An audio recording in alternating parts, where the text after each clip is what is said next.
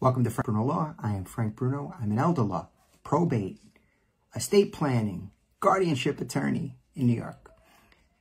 Today's topic, gifts. Giving a gift in a will and, tying the gift to a recommended course of action. Before I get to the explanation of my word salad, I'd like to tell you, if you would like to make an appointment to speak with me to discuss your situation, please go to frankbrunolaw.com. You can link to my schedule. I give time nearly every day to speak to prospective clients.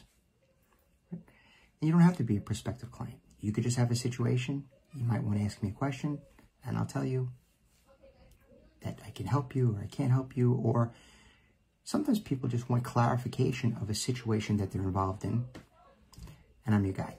So a person might want to give a gift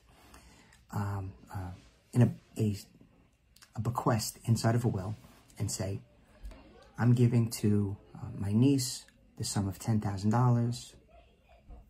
I'd like her to pay off her credit card debt.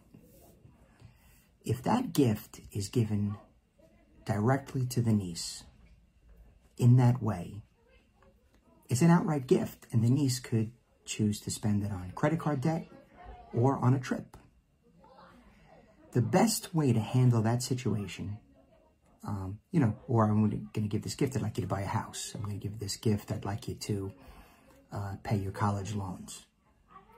But it's a gift, it's a bequest, it's an item without strings attached. The best way to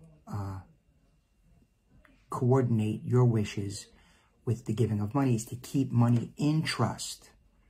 And then upon the, maybe the credit card balance, you can have the trustee make a payment directly to the credit card, or show the loan balance on a student loan and have that paid, right? Or show the beautiful house and say, this is the down payment that's necessary.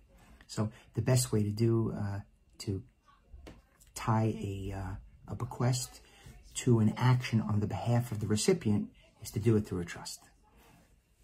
Again, frankbrunolaw.com.